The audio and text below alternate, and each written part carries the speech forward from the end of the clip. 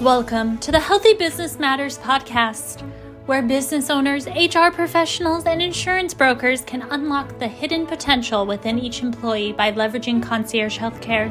In each episode, your hosts unpack navigating solutions like theirs to drive better employee engagement, productivity, and more importantly, overall quality of life. So grab your morning coffee, start your commute, and welcome your hosts, Nathan Barr and Dr. Andrew White. Welcome to the Healthy Business Matters podcast. I'm Nathan Barr. I'm Andrew White.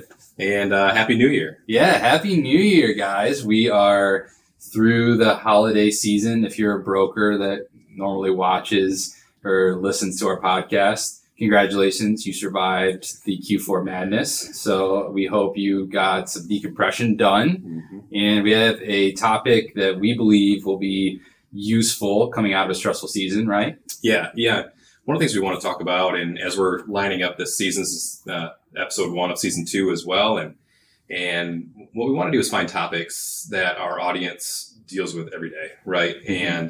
And maybe during this period of time, especially in the season, you've been through the busyness of renewals, and now you're finally settling into that new plan and program, but you almost got to start planning ahead 6 to 9 months and thinking about these things. And so wanting to talk about some of these topics that I think are really going to be meaty and also value added. Yeah. And so today we're going to be talking about EAPs and mental health. This is a topic, Nate, that I know is close to your heart because if I recall correctly, one of the, I think you have either a separate organization or at least another organization you support around mental health and nursing, right? Yeah. Nurse Saving Nurses is a nonprofit I started, and it's exactly that. As I navigate, and we're navigating kind of the clinical environment, specifically with nurses, mental health is huge. And one of the things that it feels like every employer offers, but you don't hear people using that much, is an EAP. Yeah. And there's data surrounding EAPs it's actually pretty fantastic on their effectiveness. Mm-hmm. But then you look at the data surrounding the utilization of an EAP, and it's sad and unfortunate because it is a good resource, but they fall short in a lot of ways. And so they are good things. It's not that we don't need this resource. It's just how do we bring more awareness to it, and how do we actually leverage these types of resources more? So I'm curious, in nursing, for instance, and which I would consider obviously a professional career, mm-hmm. What would you say is do you feel like it's a common knowledge at this point that amongst nurses that mental health is a problem? Yeah, I think people acknowledge it. I think it's really hard because of the stigma surrounding mental health. Yep. Perceived weakness related to mental health, especially in a profession where you become hardened to an extent to use that EAP program. And so it's me going to somebody and having to explain maybe to my HR, leader within that organization, like I'm struggling, I need help. And that could be a significant barrier to leveraging an EAP. I think people throw around cards, right? Hey, there's this business card with EAP information on it. Here's an email with that. And it's just, it never strikes when you need it, right? Yeah. And so it's in that moment of need, and it just doesn't hit. I was pulling up some data, and employers spend, around $15,000 a year on mental health illnesses and issues. And it's staggering. I mean, it's absolutely staggering to see that.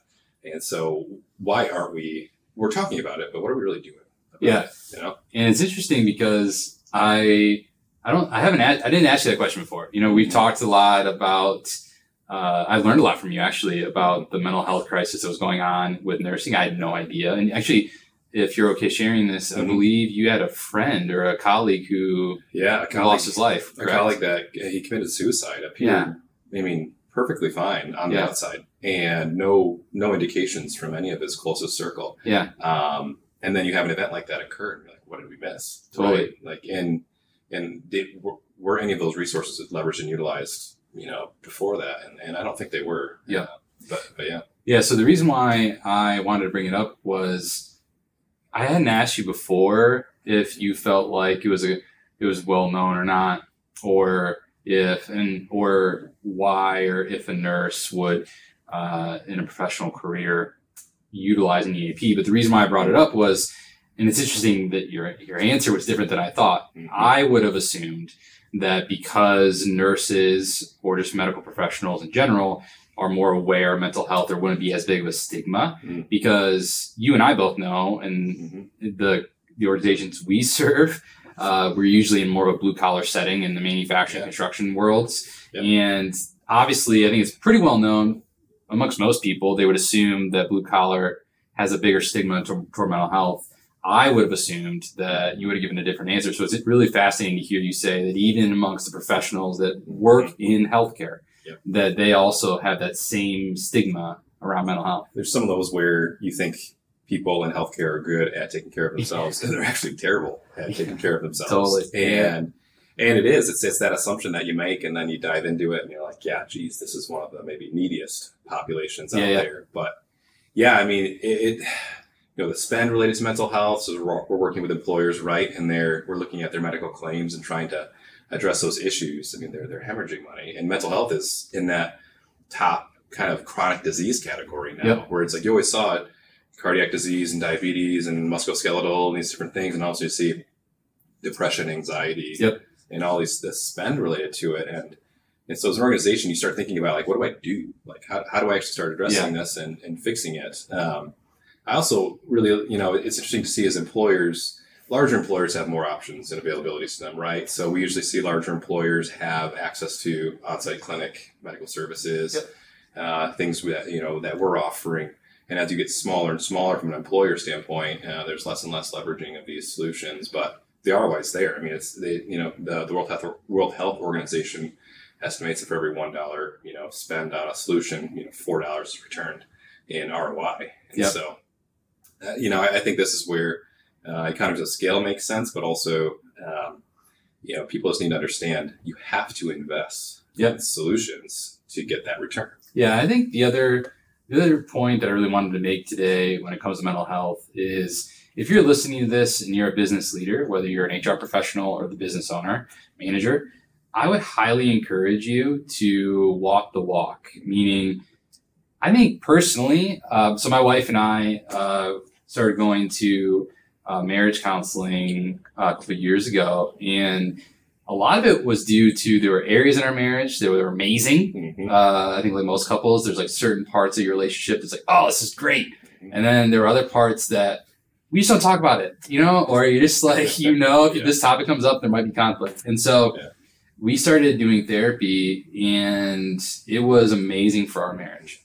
But I think for me, it was transformational much more than just in my personal relationship with my wife, because I use a lot of the tools from therapy in every relationship I have, from the employees that I work alongside to patients. And I share the tools really openly. So what I wanted to encourage you listeners is if you haven't experienced therapy, it can be transformative not only for yourself and your relationships, but when you think about how do you overcome a stigma, one of the best ways as a leader is to be vulnerable and to share vulnerably, like, hey, I'm not perfect.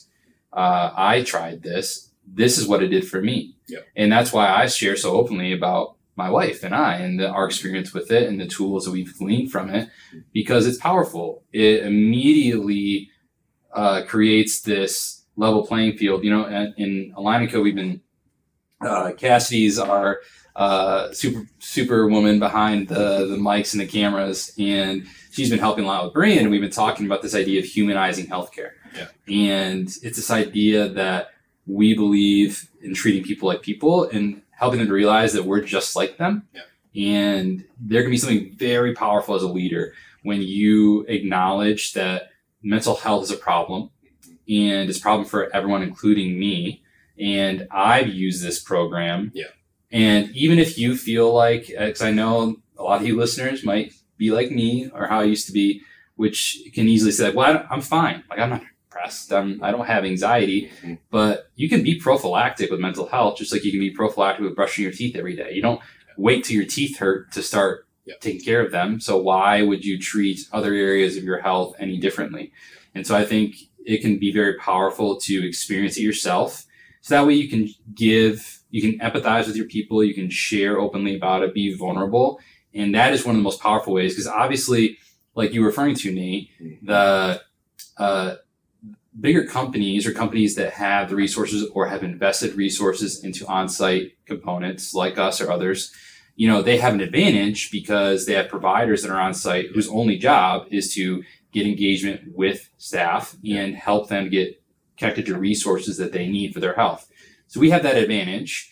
But even if you don't have, an on-site component of healthcare of any kind, you still have a team you can lead.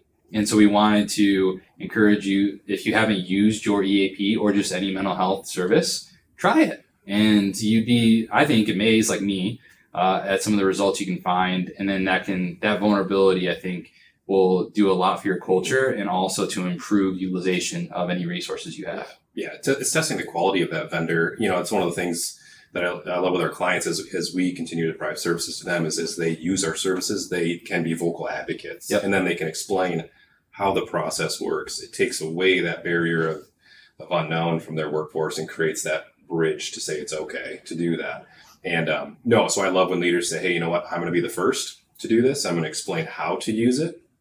And then that way, it breaks that, it creates trust and it creates the opportunity to have a conversation where one wasn't. And maybe you don't need it, but try it. Yeah. Just try it. Like maybe you'll get nothing out of it, but at least you can have tested the solution actually, which so many people don't do, which is really fascinating to me as a business leader, is you bring a service or a solution onto your organization and you never use it. So how do you know if it's good? Yeah. And it's like, use it. Like, come on. Like it didn't. And again, I would just encourage you that, anyone that tells me that they couldn't benefit from therapy, I would challenge, like, well, do you not have stress in your life? Like, please, can we trade? Because honestly, it's funny. Sometimes my wife and I will talk about our therapist and we'll get people go like, oh, like, is there something wrong? And we're like, no, honestly, it's like a date. Like for us, it's like, we look forward to it. And honestly, we just talk about the stress in our lives. Sometimes we talk about our kids. Sometimes we talk about employees. Sometimes we talk about family. Sometimes we talk about an argument we had. But nonetheless, it's just little stresses that come up. And it's so nice to talk to a professional that is just there to listen and provide. Sometimes they're there just to listen. Other times they're there to give a resource, a tool, a perspective shift. Yeah. And so just a facilitator. Totally. Quite honestly. It doesn't have to be anything other than just a facilitator. Yeah. Yeah. And so, as we're wrapping up today, I wanted to encourage, if you're listening to this and you're in the West Michigan area, there's a couple of really amazing resources that exist if you are looking at EAPs or you're just trying to look at, even if you aren't wanting to jump right away into an EAP, but you just want to have a organization you can refer to if you're talking to your staff or a client and they're asking. So Winning at Home is a great one here based out of Holland. They have some amazing therapists in all different types of specialties. They also have an EAP style program.